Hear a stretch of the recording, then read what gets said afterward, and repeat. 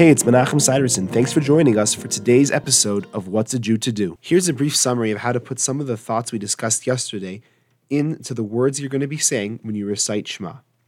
Shema Yisrael, listen Israel, I testify to and I believe in the following, as if you're addressing the entire Jewish people, because you believe it's important enough that you need to tell everyone.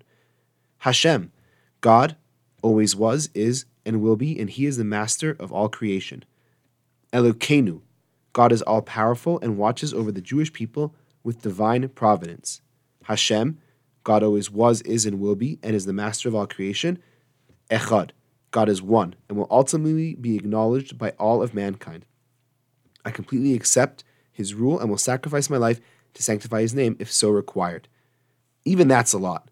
And the truth is that if you can't do all of that, it will come with time, but it is sufficient to have the following minimum thoughts. Listen, Israel, Hashem is our God and we accept His rulership. Hashem is the one and only God. Thanks for joining me. I look forward to seeing you tomorrow.